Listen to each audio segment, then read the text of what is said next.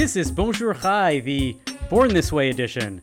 I'm Avi Feingold in Montreal. I'm here with Lana Zakon in Toronto and David Sklar in Calgary. We are your Frozen Chosen. On today's show, we are kicking off Pride Month with two members of Toronto's new Queer Jewish Incubator cohort, and we'll hear from chef and author Michael Twitty. But first, Alana, David, welcome back. I feel like it's been ages since we've had a regular show. I was here. I've been here. You guys, welcome back. What's been happening? You did a great job last week, Alana. I was happy to hear it. Thank you. You really did. I love that interview. I even got an email from our old pal Melissa Lantzman about how she loved listening to my all-female panel. Oh, nice. So there you go. Wow. What's been on your radars lately? What have you been up to? Anybody? Anything? David, you're getting married anytime soon? I'm getting married in 50 days. So honestly, I was even going to ask you, Rabbi, for advice. What am I missing? I don't even know what I need to prepare anymore at this point. Do I need like individualized or unique kippas for the ceremony? Maybe. Okay. We should talk off We screen. could. But I think you should get them call Stetson and have them make you individual kippas for all of your guests. I'm picturing like mini cowboy hats, like ones that are the size of a kippah that just kind of sit on your head. I was gonna say, you know what? We are not that stereotype, and yet someone's gonna walk in with cowboy boots and maybe like a belt buckle because it is close to the time of Stampede too. Yeah, that's true. Luckily for you, we do have a Jewish. An expert or somebody who's doing a project on queer Jewish weddings coming up in our main segment. So maybe you'll have a chance to ask her. Nice. I look forward to it. But yeah, we can definitely talk about all the other Jewish bits at some point offline or later, or we'll, let's talk about it later. Just make sure, do me a favor. Speaking of Jewish bits. I was going to go right the same place where I think you're going. I was going to say, just make sure you don't have a Zoom event because you don't want to fall into the trap of this Minneapolis couple. I know it's old news. It happened a few weeks ago. I cannot say this better than the New York Post. You're just so excited to bring it back. Of course. I can't say it better than the New York Post, who win the awards on like puns all the time, right? A Randy couple who zoomed into services at a Minneapolis synagogue hosting a bat mitzvah forgot to turn off their camera as they began to make a mitzvah of their own, canoodling in full view of verklempt congregants who were subjected to the softcore sideshow for nearly an hour. The impromptu version of Debbie Does Deuteronomy unfolded May 14th in the Twin Cities Temple Beth El. Right, so that happened. For nearly an hour. Did someone hosting the call not just turn their this video is off? This is the reason why it's actually a story, right? So this goes back to something a little more serious that people don't realize. It's not that people forgot. It's that the conservative movement has this halachic approach to Zoom that says that you have a Zoom service on Shabbat, but it's set it and forget it, right? That they put it on before Shabbat and nobody touches it and you can't do anything, right? I guess it's not life or death. Because it's, well, I don't know. It might be life or death for this person's erection, but I'm kidding. Let's not go there. I don't know. I just you went there. It says something interesting about the state we are in terms of Zoom and hybrid services these days. I think that if we're at the point where people forget that their camera is on and just need to be on the Zoom service just to sort of tick off a box, yes, I went to Ashley's bat mitzvah, right? And I don't need to do anything else other than do that, then maybe we should be really, and I know we've brought this up, we should be nearing the end of Zoom services for all. Was this a couple from the shul or just like a Zoom bomber? No, they zoomed and they into didn't the bat realize mitzvah. They were like, great idea. Let's just do this. And we're not worried. They forgot that their camera Services was on. Got them in the mood. Maybe it's Shabbos. It's a mitzvah, right? Sacred time. I just think that they clearly, you forget that your camera's on and you go about doing whatever it is that you're doing and that's it. And it just goes to show how little people care about being on a Zoom service.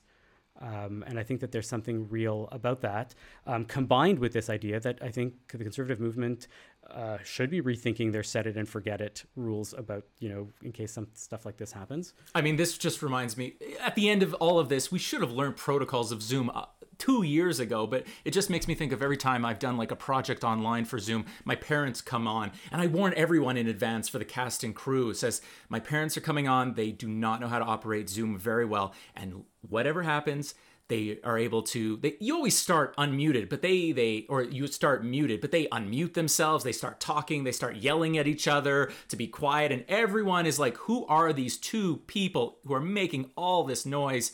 Luckily, my parents were not having sex on Zoom for my projects. Yet. Who knows? Yeah, who knows? I just want the merch, right? I went to Ashley's bat mitzvah and all I got was this happy ending. Oh, All right, calm down, boys. Let's move on. We've got a great show coming up. We've got this great cohort. And so without further ado, let's hear from them right after our sponsor.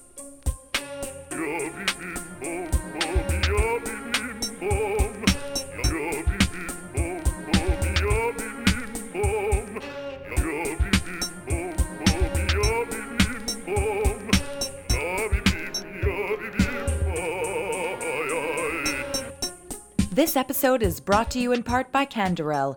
Coming soon, a luxury master-planned condominium community rising at the corner of Bathurst and St. Clair. Situated directly on the subway and streetcar line, a monument of architecture and interior design, a timeless expression of glamour and grace.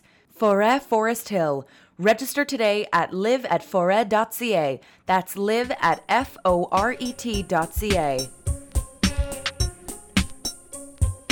LGBTQ Judaism has gone from the point of merely being aware that the idea of queer Jews exist to where we stand today with Jewish law and practice working towards inclusion in most every denomination. The narratives we discuss are no longer simply ones where queer Jews declare that they are here and we better get used to it, to ones where the intersection of these two identities are felt deeply and mined for a richer sense of meaning. This is the work that our guests today are seeking to do within the context of the Queer Jewish Incubator at the Miles Nadal JCC in downtown Toronto. Sadie Epstein-Fine is a writer and performer who is exploring the queer corners of Yiddish theater, and Toby King is a poet, performer, and educator that is using her time in the incubator to look at queer Jewish wedding ceremonies. Sadie, Toby, welcome to Bonjour Chai. Hi, thank you. Hello, thank you for having us. Can you start, both of you, maybe starting with Toby, tell us a little bit about the projects that you're doing and where you see yourselves integrating these two clearly deeply held parts of your identities as queer individuals and as Jews. Yeah, so my project is queering the Jewish wedding, and I'm someone who's really interested in ritual and finds real deep meaning and beauty in Jewish ritual. And at the same time, there's a lot of heteronormativity buried in our traditions. And that's been something I've been thinking about for quite a few years, and just sort of coming more into my own Jewish practice and looking at ways that Jewish ritual and Jewish tradition can be queered and can be, I don't want to even say adapted. I almost said adapted, but I don't think it's adaptation. I think it's progress. I think it's process. And I'm a big advocate of Judaism as an ongoing process, and Judaism as something that is constantly evolving. And in fact, that's our strength, and that's how we've made it this far, through change and evolution, and that is deeply rooted and tied to tradition. So I wanted to look at that specifically in the framework of union ceremony, of like the Jewish wedding and queerness, and how queer Jewish folk have been like creating these life cycle events for themselves, and to like gather that for posterity, and also to create resources for the queer Jewish future, of how we've done it so far and how we're going to keep doing it and keep making changes. Excellent. Sadie. Yeah, I mean, I first just want to say that I love hearing Toby speak every time about their project, because I feel like I learn more about Jewishness and my own Jewishness when I hear them speak. So it's really special for me. And my project, so I an important part of when you read my bio is that I'm also a writer. I'm an artist. So I'm bringing like these three very integral pieces of who I am to this project. Myself as an artist, myself as a Jewish person, and myself as a queer and trans person. And so my project is called Other Daughters, with the S in brackets. And it is reimagining the Tevye story, the story we all know from Fiddler on the Roof, and I'm focusing on the story of his two youngest daughters, who are mentioned a lot in the original Sholem Aleichem stories, but are not given a lot of airtime in Fiddler on the Roof. And so they're Bielka, and who's the youngest, and Sprinze, who's the fourth daughter. And in my version, Bielka is queer and runs away with her husband, who's also queer, and they're each other's beards. And Sprinze, who in the original stories actually dies by suicide, she drowns herself in a river. I felt it was really important to include her story as well because, we all know and love Fiddler. I mean, I feel like the majority of Jews are raised on Fiddler, right? Like that's what we all, as a kid, I felt like that's what we all rallied around. And yet there were these pieces of me that were missing and that were not included, I was also raised by queer people. I have two moms. And so there was this huge piece of me that was not reflected in that story. And so in asking myself, whose stories are missing, for me, it wasn't just about focusing on queerness, but it was also focusing on mental health. That is just also often skipped and missed over and missed. And so I think what I'm really interested in with this story is because Fiddler is so much about a new way of life and sort of transitioning into modernism. And now I'm sort of interested in transitioning back, so how can a queer person who's radical and maybe is seen to reject a lot of the traditional values they were raised with, how actually can they be deeply rooted in their culture and in their people and also be queer? Sadie, sometimes it's pretty common to hear the phrase, second generation Canadians or second generation Albertans. But for your case, in your bio, you're a second generation queer person. As you mentioned, your parents are queer, and that's something that's not very, very common. I'm really just curious, what was it like growing up with queer parents, and what was your experience like while you were discovering your own identity? I mean, that's a good and big question.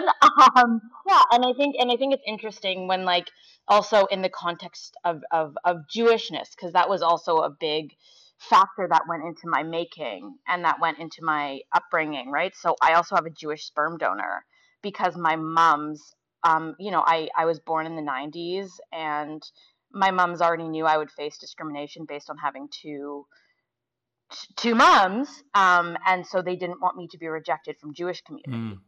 And so they intentionally made sure that I had a Jewish donor so that I was no one could question the authority of my blood, that I was in fact 100% Jewish in my blood and also in my social upbringing. Then in terms of finding my own queerness, I mean, I actually really appreciate you asking that question because it's different. I was raised in queer community. That's my home. And then having to find that in myself, I didn't have a coming out process, in the same way. It just sort of was organic. I don't actually relate a lot to my queer and trans peers around that. My parents are not homophobic. And so that was different. And also challenging because the people who I relate most to in this world are second generation queer spawn. Queer spawn is what we call ourselves, those who were raised by queer people, queer and trans people.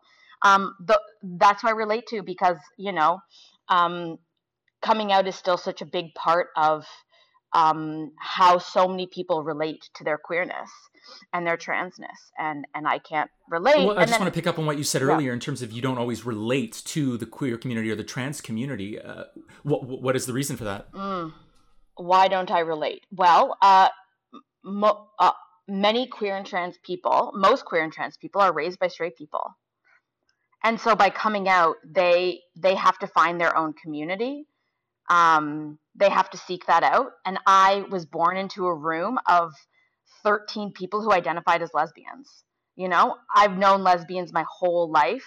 When I came out, I wasn't seeking. I was in community with, 50-year-old lesbians, and some trans folk. And so that's really different. And of course, I've found my own, younger community. Like, I'm married. I have queer friends. Like, but I didn't have that seeking process, and I didn't have that coming out process.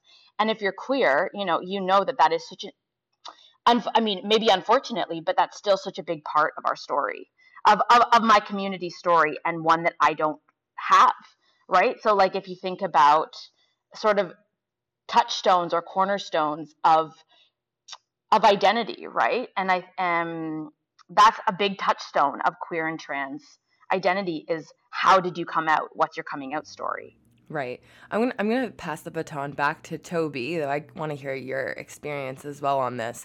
In terms of Toronto's Jewish community, how did you find it? I don't know not that we need to go into your whole story, Toby, unless you're comfortable, but like, when you did come out, was that something that you found easy? Were people accepting in the community? Was it difficult? You had to like find your niche people in it. What was that like? I've had a lot of ease, actually, and I know I'm lucky in a sense to have that.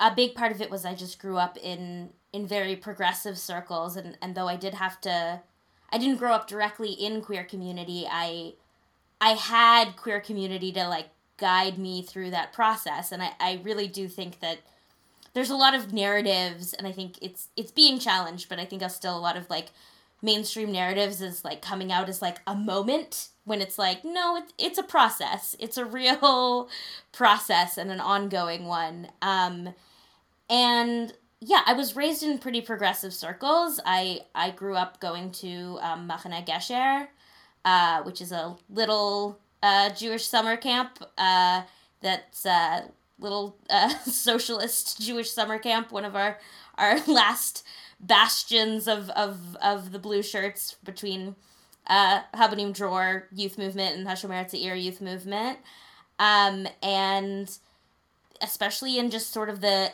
era where I was sort of in my early teenage years, it was a very queer space, and I got a lot of my like early queer education in a Jewish space, and my earliest queer mentors were my madrichim and madrichot at Gesher, and it just, those things just sort of tied very seamlessly together for me. Not to say that I didn't have pushback or barriers. I certainly, I went to Associated Hebrew schools until the end of middle school. I consider myself a Hebrew school dropout, and I have a very distinct memory of health class where I, as the young, very insistent ally that I was, I put quotes around that for the audio, and asking about, we were talking about safe sex and protections, and I was like, well, what about not heterosexual sex? And the policy at the time, and to some amount of their credit, I'm pretty sure the policy has changed now, the policy was that was not allowed to be discussed. So I definitely encountered those things, but I had enough of a queer support system in my life and queer mentorship in my life that was like, oh, that's a silly old bygone policy, and it didn't feel like something I had to care about or that I felt so personally affected by. And yeah, I sort of just came out amongst friends who were also figuring themselves out, and amongst friends who we sort of found each other before we had figured ourselves out. There's a tendency among young queer folk to flock together before we've even figured it all out ourselves. And just a couple of us sort of figuring it out together and sort of going through realizations together. So it didn't have to be like a big moment. It was just finding my people and us exploring together. And then, like, from then on out, I found ways of, I've always felt really strongly that my queerness and my Judaism are intertwined things. They're not separate, and they're not even, they're at times in tension, but it's a harmonious tension. It's a giving tension. It's a productive tension. They're not in conflict. I want to pick up on that for a bit. What I find fascinating about the two stories that you're both telling is that there is something really interesting about negotiating one's coming out and one's identity as a queer individual, which sometimes exists, but more often it does not exist at all when one deals with their identity as a Jewish individual, right? It's, the way that Sadie, you were talking about this, my parents wanted to make sure that I was 100% Jewish from birth, right? And to know that this geneticism, right, this genetic approach, this blood thing was there, that we are born Jews and that it is given upon us and is one of the earliest identities that we have. And the identity that one makes as an adult is often just either about rejecting it or reaffirming it, but it's always sort of there. And while one's queerness may always be there, it's, one of the paradigmatic things that we talk about is this, as you talk about this coming out moment. Well, I find it fascinating, for example, as an aside, that you are both talking about it as a normal thing. And it's what I imagine. I am an old, right? I went to university in the 90s, and coming out was still a traumatic experience for just about every queer person that I knew. And I didn't know that many because people were still not coming out until their 20s and 30s and beyond. And yet the two sort of play with each other. The way you talk about Toby as an intersection, as their tension there and not, what have you ever guys ever reflected on this idea that sometimes the most innate identity that one is given and the identity that one gets to define and discuss and process, how they're intersecting and what they're dealing with. Does that come out in your work? Does that come out in your identities? Do you think about this at all? Is your minds being blown? Like help me out here. I want to hear. Sadie, get us started. Right. So I'm actually gonna counter actually what you're saying, and that I was given queerness. I was born into a queer family. When I heard homophobia as a young person, that affected me. And that was about my identity and my parents' identity and what I hold nearest and dearest to my heart. And this is something that I really argue for. This is something I feel really passionate about. And is that queer spawn are queer if they want to be. Of course, they can reject it, as I could reject Jewishness if I wanted to, but we experience the same things queer people experience, and we are not given an out when we are born. And so just as much as I was raised Jewish, I was also raised queer. And as we know, queerness is not just like who you want to sleep with, but it's also a community. It's our culture. And for me, just as Toby was saying, in different ways, my queerness and my Jewishness are interwoven because I grew up different. And it was both because of being Jewish and because of being queer, right? I didn't get to celebrate Christmas, and I didn't get to make a Father's Day card, and those two things are sit in really similar places for me. In terms of how that has affected me as a human, I think, this is something that a lot of queer spawn say as they grow up is like, because they relate to this difference, or like because they grew up sort of not relating to a lot of other folks, we grow up a lot more empathetic towards difference in general. And I think a lot of I think probably a lot of Jews who don't grow up in majority Jewish with majority Jewish people can also relate to that, in that, like, I feel like I really can understand and relate and empathize with difference, of like the myriad, the rainbow, the diversity of difference. And that's been integral in the work I do as like a community activist, in the work I do with youth, and also in my art. I make work about people who are different, and who don't fit in, and who have in otherwise been, have had what we would call marginal identities.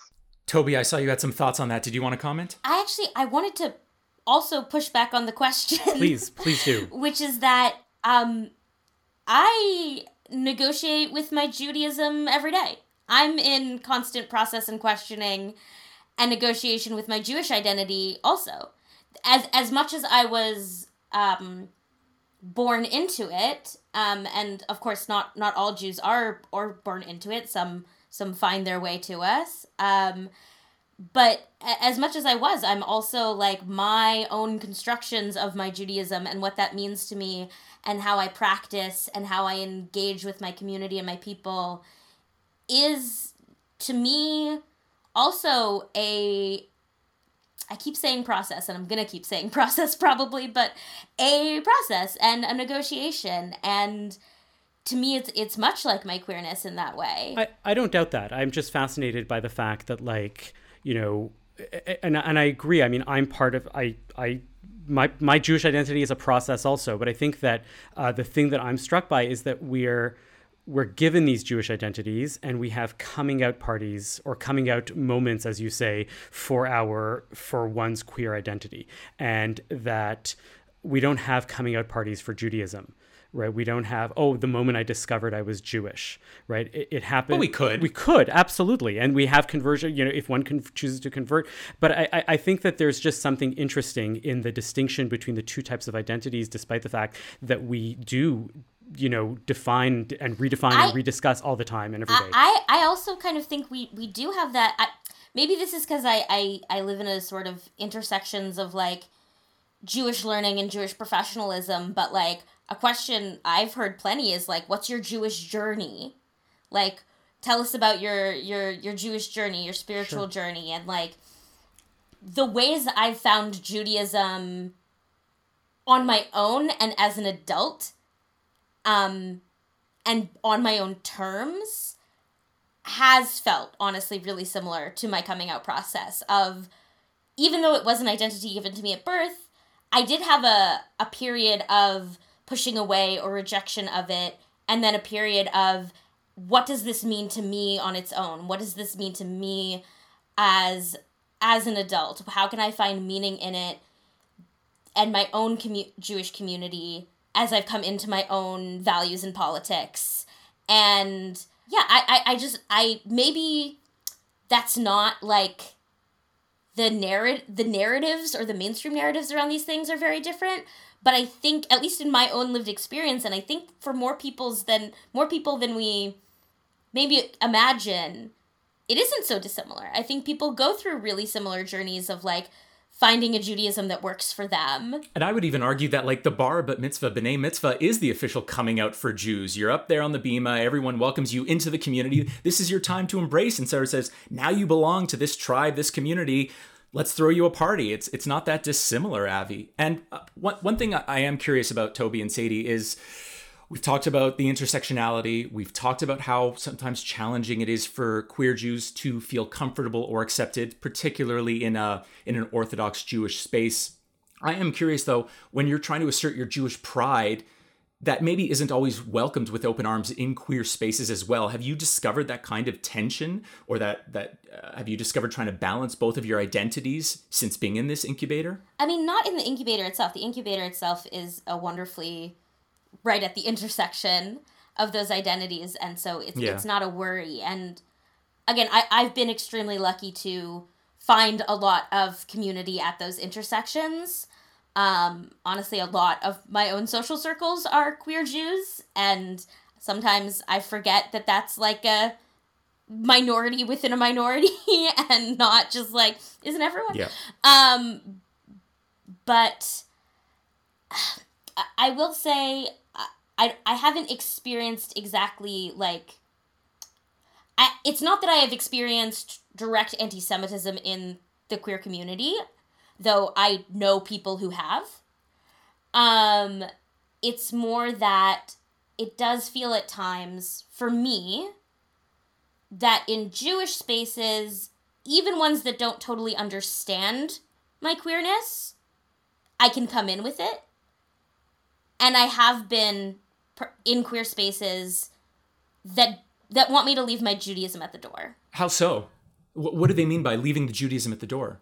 I think it's just more like I think particularly in queer spaces that are more, don't bring your, there's a like, sort of, there's maybe also just sort of a bit of a leftist like anti-religion attitude that's part of it, and maybe as someone who's like more of a religious Jew, and there's also this like Western lack of understanding of like, it's not quite just a religion and not just a culture, it's both of these things, and that the like hardline difference between those things doesn't even really exist. And like I think maybe that's like a bit of a like Western leftist issue that overlaps into queer community. I hear that. Yeah, I think just in that sense. Sadie, is that the same for you?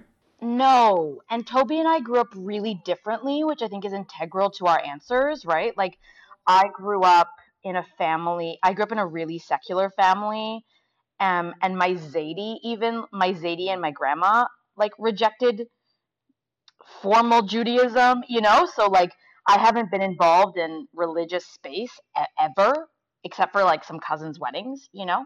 And so I think as y'all have been talking, I've been like reflecting myself, and it's like what I think actually I was one of those leftist Jews, you know, who was sort of like, don't bring religion, like leave religion at the door or something. Not actually formally, but now I'm like sort of realizing that in myself. And it's actually only been recently, and my mom and I have sort of been figuring out this process together. It's like, how do we relate to our Jewishness in our queerness? And I think what we've really realized is that, like, for us, it has a lot to do with politics, you know? Like, the history of, like, Jewish radical politic is strong, and we both really relate to that. And then I think it's coming into spaces like this incubator, like this cute queer Jewish incubator, where like I've actually realized, and I've been realizing like actually how important my Jewish identity is. In that, you know, like, so like last night we all had a gathering, and I like read the first couple of scenes of my play. It was brilliant. It was amazing. Guys, you have no idea what's coming. Right, and that was the response, and I was like, fuck the larger, sorry, You're allowed to swear. You're allowed. Like, fuck the larger community. Like, this is, and I was like, right, like, this is going to resonate with my community, with my queer Jewish community. And, and so it's actually never been a tension. It's more of a coming home for me that I think I didn't realize. I didn't realize that aspect of myself was maybe like missing from my everyday life. And also for me, I think I'm realizing more and more, it's like, it's a part of the assimilation that we all are constantly trying to resist, right? Is like, the assimilation of white supremacy. And it's like coming into these Jewish spaces, I'm like, oh, right. This aspect of my culture and my identity is really, really important to me, and I want to continue to cultivate it. So with this project, what are you hoping to achieve for the larger community? Is this a play that you're writing for Jews, for queer people, for people who are neither, to understand the experience? What's your audience in your mind? Okay, this is my general belief about everything, is that like, is that the specific is universal. Right? So for me, I'm like, I am writing this for queer Jews, you know? Ultimately, do I think, you know, straight goys are going to see this? Of course they are, you know? But it's not for them. There will be in-jokes that only queer Jews will get, that only Jews will get. And I think that's a really integral part of writing this. But yeah, ultimately, I hope many people see it, as many people have enjoyed Fiddler, right? Like, Fiddler is not just for Jews, but it resonates differently with with Jewish people. That brings me into like a much larger thing that made me realize that if I ask this question, it's going to be a whole other podcast around casting queer Jews, because we talk so much on the show about our difference of opinions on like, should you cast Jews to play Jews? But now there's like another element. Are you casting like only queer Jews in these roles? But I feel like that's another conversation, which maybe we can shelf for another time. I mean, I can say I can say a quick thought about this. Go for it. Because I think a lot about this in terms of because in terms of casting queer, trans, Jews, all of that, and my opinion is like who never gets to play themselves, right? If cis people constantly play trans people don't get cast as cis people, so you're actually just erasing trans people from an industry. If you look super Jewish, you're probably not going to get to play, a ton of goys. So you're erasing people from an industry. And that's my opinion. So I'm like, I think you should cast people as people so that they actually get to participate in an industry. And until trans people, until queer people, until Jews are fully immersed, Jews are different. Jews fucking run Broadway, like, let's be real. But like until these folks are just so immersed in industry, I think we have to continue to prioritize their casting and their inclusion. Toby, before we run out of time, I'm really curious about your project about the queer Jewish wedding project. I will be getting married in 50 days. We're doing a queer wedding at my Reformed synagogue. Do you have any tips that I can prepare myself for? Oh my God, yeah. I'm starting to gather so many tips. In fact, maybe this is also a entirely separate podcast, but... We can talk post-podcast too if you want. You and your partner, literally, actually, I'm going to send you a link and you and your partner need to talk to me in a few weeks. Yeah. But yeah, I've been learning about all these really interesting ways that people have been queering these ceremonies, because both some of the ritual aspects and some of the language are heavily gendered, and finding ways to like keep integrating these traditions, but like sort of take some of the intensity of gender roles out of it and change some of the language. And some of the language changes are not even because of gender stuff, but because some of the language is about ownership in a way that would make anyone, any sort of, progressive or even modern person kind of uncomfortable. So, I mean, what have you been struggling with, I guess, is my question. There's a lot of different aspects, so... Who gets to break the glass at the end of the ceremony? Okay. That I got. What I have seen, and I've seen a lot of, like, couples that are two women figuring out, is, like, just getting sort of, like, a bigger glass that both people can jump on at the same time. Oh, okay. I talked to one couple who sort of has a friend who's a glass maker, who's like a glass blower, and made them sort of like a double-sided glass with like a marble in the middle, and then they could both like jump on either side of it and smash each side and then keep the marble. So those are some options. Just having two glasses and both of you jumping on them at the same time. It's a lot of like doubling up or finding alternatives or finding like, oh, okay, if one person's gonna take on this role, what's sort of an equivalent that the other partner can do, maybe at a different point in the ceremony that feels equalizing or feels like something both of them want to do. Or just even based on like vibes, like who wants to do what, I talked to one couple who, they're two women, but one of them had before the ceremony, like a tish, and one of them had a bedekin, and it was simply because they looked at sort of what the feelings of those two different rituals are, and they wanted to do different things right before the chuppah. And so they based it just on their own desires and personality and not on gender. And I thought that was so beautiful.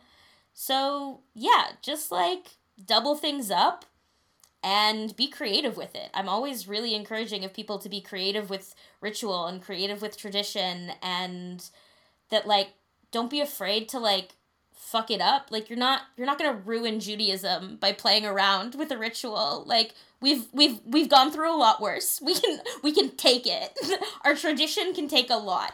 I got to give you a data point. I'm a rabbi, and I do a lot of weddings. Well, a lot. I do a fair amount of weddings, and I offer all my couples these options to break, just as for the glass breaking. And I tell them, I've seen young religious Zionist couples in Israel who decided that they both want to break the glass, and they use a fluorescent tube, like a long fluorescent tube, so that they can like let it stretch along the chuppah, or both glasses. Or I say, you know what, you don't have to be the one who's breaking the glass as the traditional male. The bride can break the glass, and everybody is fascinated by the idea that it doesn't have to be one person who is the male breaking the glass. And yet I have yet to have a wedding in all the years that I've done weddings where they were like, they're all fascinated by it, but ultimately they always end up choosing, right, that the groom should go and break the glass as tradition, whatever it is. They think it's gonna, freak people out. It's too much for us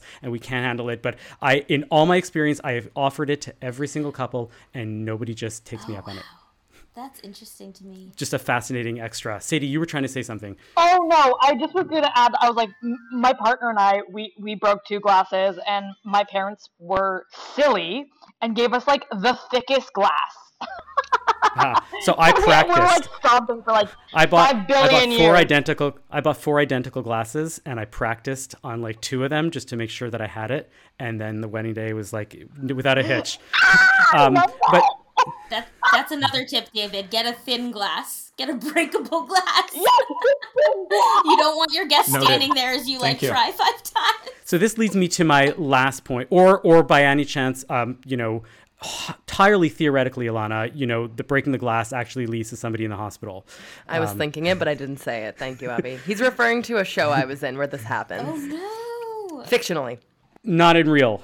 So this leads me to my last question, actually. Really, it's a good segue to my last question, which is a bit serious, but really I'm sure you guys have some thoughts on this. Do you still have to explain to some Jews, to a lot of Jews, that, adding a queer interpretation doesn't take away from, whatever else is existing, that like saying that some of Tevi's daughters might have been queer does not, ruin Fiddler for, the people that just want to read it straight, or that, having these queer rituals existing for queer couples in marriage spaces doesn't mean that all of a sudden every wedding is going to have to like be queer, and that there's space for all of it. It could be, but I'm saying that I think that sometimes people hear these things, people of a different generation, and it's like there's a certain threateningness that when like, oh, we're going to queer everything, do you sort of have to deal with that notion that like, well, first of all, what would be wrong with that? And or if you think that there's something wrong with that, don't worry, there's still plenty of heteronormativity in Judaism for everybody to go around. Yeah. I'll add to that, to tack on to that, what other things that I have seen that I'm curious about is queering like Torah passages, like looking at passages and either like reinterpreting them or interpreting them from like a queer lens. And I've had people kind of ask the question who are not queer, saying like, isn't this kind of taking it a little far? Like, we're kind of reimagining the whole Torah, and it's like, who cares? There's like 1,000 interpretations to the Torah. Why can't this be another one? But go for it. Reimagining the Torah is what Jews have done forever. It's what we do. It's the whole thing. Literally reimagining and reinterpreting for every generation. Like, that's the thing. That's what we do. God, that's so... It is something I have encountered, but I'm honestly so disinterested in. I'm not that interested in the naysayers. I'm not that interested in people who... In every era and generation of Judaism, there have been people saying, the buck stops here. There have been people saying, no more changes, no more progress. We stop it here. We freeze time here. And they can say that, and they're gonna be lost to history. And they have been lost to history, and they will continue to be lost to history. And again, Judaism is a process. It is constant change and evolution tied to tradition. And we are on the precipice of incredible Jewish expansion, being led by queer folk, being led by women, people who have been kept from being publicly interacting with tradition for thousands of years. Straight men have been allowed to riff on tradition and Torah for a good 2,000 years. We're in, like, generation 3 of women being able to openly come to Torah. Like, maybe generation 2 of queer folk being able to come to Torah. And it's just the beginning. It's just the beginning. And I'm really fucking excited about the future. I'm excited for the Jewish future. Excellent. Sadie, you get the last word. I have nothing to add. No, Toby gets the last word. I have nothing to add to that.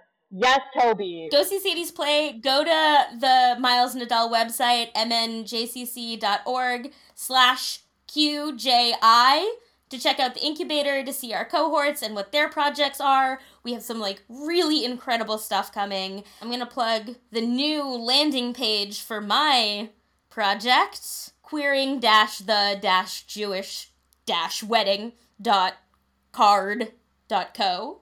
And that's where you can check it out and talk to me and the project itself, and all our wonderful, wonderful cohort fellows and their projects are at milesnadaljcc.org/QJI. You can find links to the Queer Jewish Incubator in the show notes, as well as links to Toby and Sadie's work, Sadie's play, Toby's project. And of course, you can email us at bonjour@thecjn.ca to let us know what you thought. Toby, Sadie, thank you for being on Bonjour Chai. Thank you. This was great.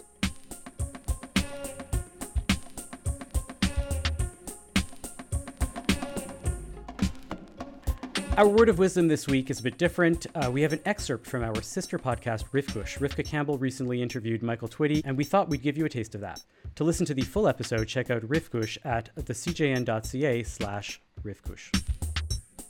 So that's why I wrote Kosher Soul, and I really wanted to, to talk about us as people, not as representatives of people's fantasies and, imaginations, what they think about, what is a black person, what is a Jew.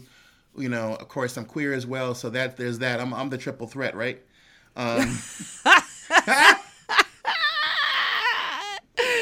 gonna say, in that way, okay, so this could sound really weird, but I had this friend, and every time, actually, it was a friend and colleague, and every time it was time, to do the Pride Parade and all that, I would say to him, I said, this is the only time of the year that you trump me. Otherwise, because I said I got the black thing going, I got the female thing going, I got the Jewish thing going, but this time of year you trump me. And he's like, I damn right I do. So that's what I thought of. You made me smile when you said that. The threat. Yeah, it's a threat of, somebody was like, said, when I said this during a tweet or something like that, I said, well, the triple threat of victimhood. I'm like, you hear that and you hear victim. I hear black, gay, and Jewish, and I hear survivor. I hear overcomer. Man. I hear like creator of the culture that you enjoy, whether you hate me or not. Absolutely. All of those things. Because you know what, Michael? My mother used to say, 3 strikes. And you can say you got the same thing. You can call it 3 strikes if you wish, right? Yes. However, what the other part of that is you have 3 strikes. So you need to be 3 times better than everyone else. And that is what you strive for. That's right. I can't imagine if I was a woman. I'm already angry enough about how women's bodies, lives, and choices are being used to manipulate policy, manipulate the world. People's, my sister-in-law had a situation that in the state of Missouri, they would have just said, let her die. There you go. So I can't. But if I was a woman, I can't even imagine how much, And I hear, Rabbi Sandra Lawson and other people talk about the experiences of being, Black, queer, Jewish, a woman, and in leadership roles, how the struggle, people push you, people don't let you be your full self instead of them. And I think that goes back to what we were talking about before. Instead of people letting you flourish and be this outstanding opportunity to speak to so many things and bring new things to the world, they want to limit you. And so for me, I'm just like, nah, we're not going to do that. Kosher Soul was really hard to write because it came to fruition during the Trump years, for one. Also, It came to fruition during the year of Black Lives Matter. Wow. With George Floyd. And that's I was going to say George Floyd. Yeah, international. Yeah. An international thing. Because we were, all of our communities, Toronto, Washington, London, Berlin, were responding. Paris. Were responding to very similar situations with Black people and law enforcement and being contained in different ways. I mean, not to return to the Buffalo thing, but here's the bottom line. That white boy's still alive. Grand Rapids, put it out there. In Grand Rapids, Michigan, not that long ago, several weeks ago, a Congolese American was stopped by a cop. He freaked out because guess what? Where he comes from, cops are not just... It's a thing. Yeah, I was in the Ivory Coast and stopped by cops, which are more like military, which kind of make you poop your pants a little. Yeah, he got shot in the back of the head by the cop, and the video is so clear and so disturbing, and you're thinking to yourself, he didn't have a weapon on him. He never committed a crime. He had never been convicted of a crime. He'd never been in jail. He'd never seen a jail. But this cop basically said, "Pop in the back of the head." I began to bawl immediately. But this kid has his life in front of him.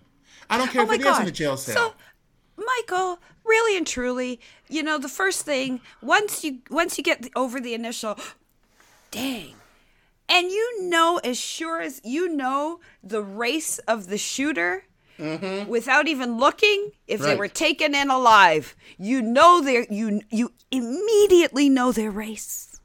Right. And people, I remember when I used to say that out loud, and people would look at me and say, and I say, really? Here you go. Start naming names. I'd start naming, sitting in car, reading books, and I said, no weapon visible, no this, shot dead.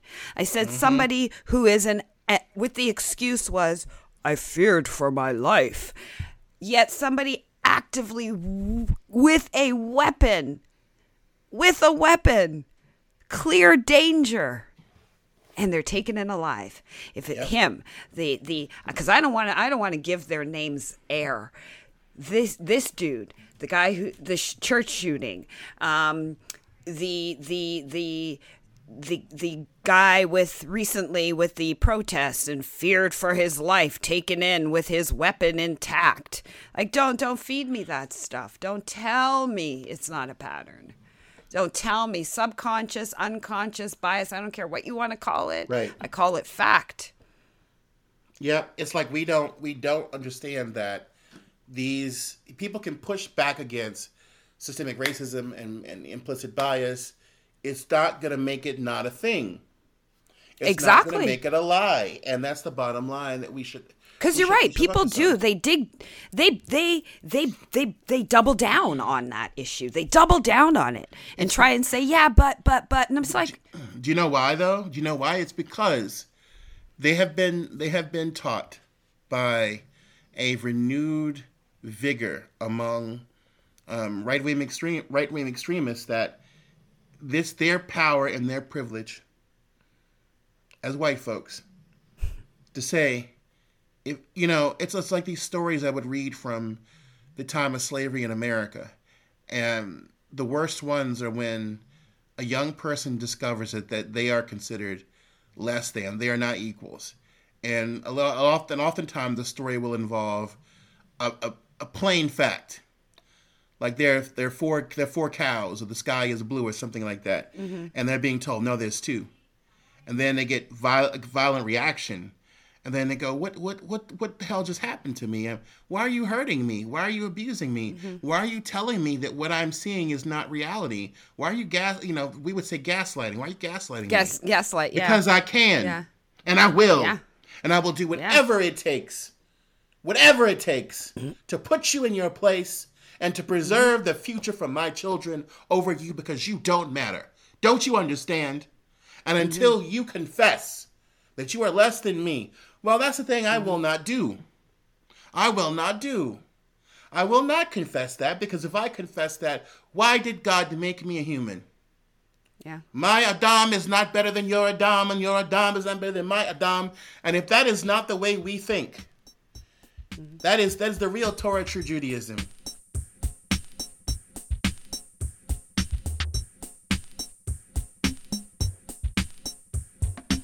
Now it's time in our show for our nachas, that thing that makes us feel good about being Jewish or being us over the past week. What's been in your lives? Alana, what's your nachas of the week? So on the theme of this week's episode, I came across a film that is playing at the Tribeca Festival that is an Orthodox Jewish folklore horror movie, which is just the funniest sounding thing I've ever heard.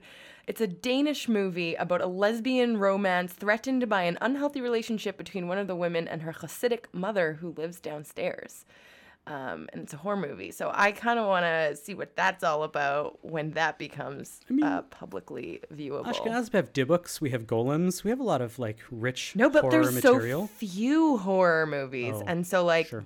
It just, I haven't seen any of them. I know that there's a couple out there. We talked about this once. Yeah, but anyway, interesting. It sounds like quite an interesting mashup. Fascinating. David, what's your nachas? Well, Alana, I'm going to see your queer movie, but raise it up a notch. The queerest movie I've seen all week goes to Top Gun.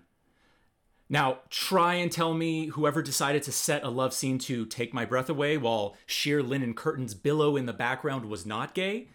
And if you're still not won over, you need to listen to this Quentin Tarantino character from the movie Sleep With Me explain the explanation. You know what one of the greatest fucking scripts ever written in the history of Hollywood is? What? Top Gun. Oh, come on. Top Gun is fucking great. What is Top Gun? You think it's a story about a bunch of fighter pilots? Yeah, it's about a bunch of guys waving their dicks around. It is a story about a man's struggle with his own homosexuality. That's serious. That is what Top Gun is about, man. You've got Maverick, all right? He's on the edge, man. He's right on the fucking line, all right? And you've got Iceman and all his crew. Right. They're gay. They represent the gay man, right. All right? And they're saying, go the gay way, go the gay way. He could go both ways. What about Kelly McGillis? Right? Kelly McGillis, she's heterosexuality. She's saying, no. Go the normal way. Play by the rules, go the normal way. And they're saying, no, go the gay way. Be the gay way. Go for the gay way. All right? That is what's going on throughout that whole movie. I rest my case. Alrighty.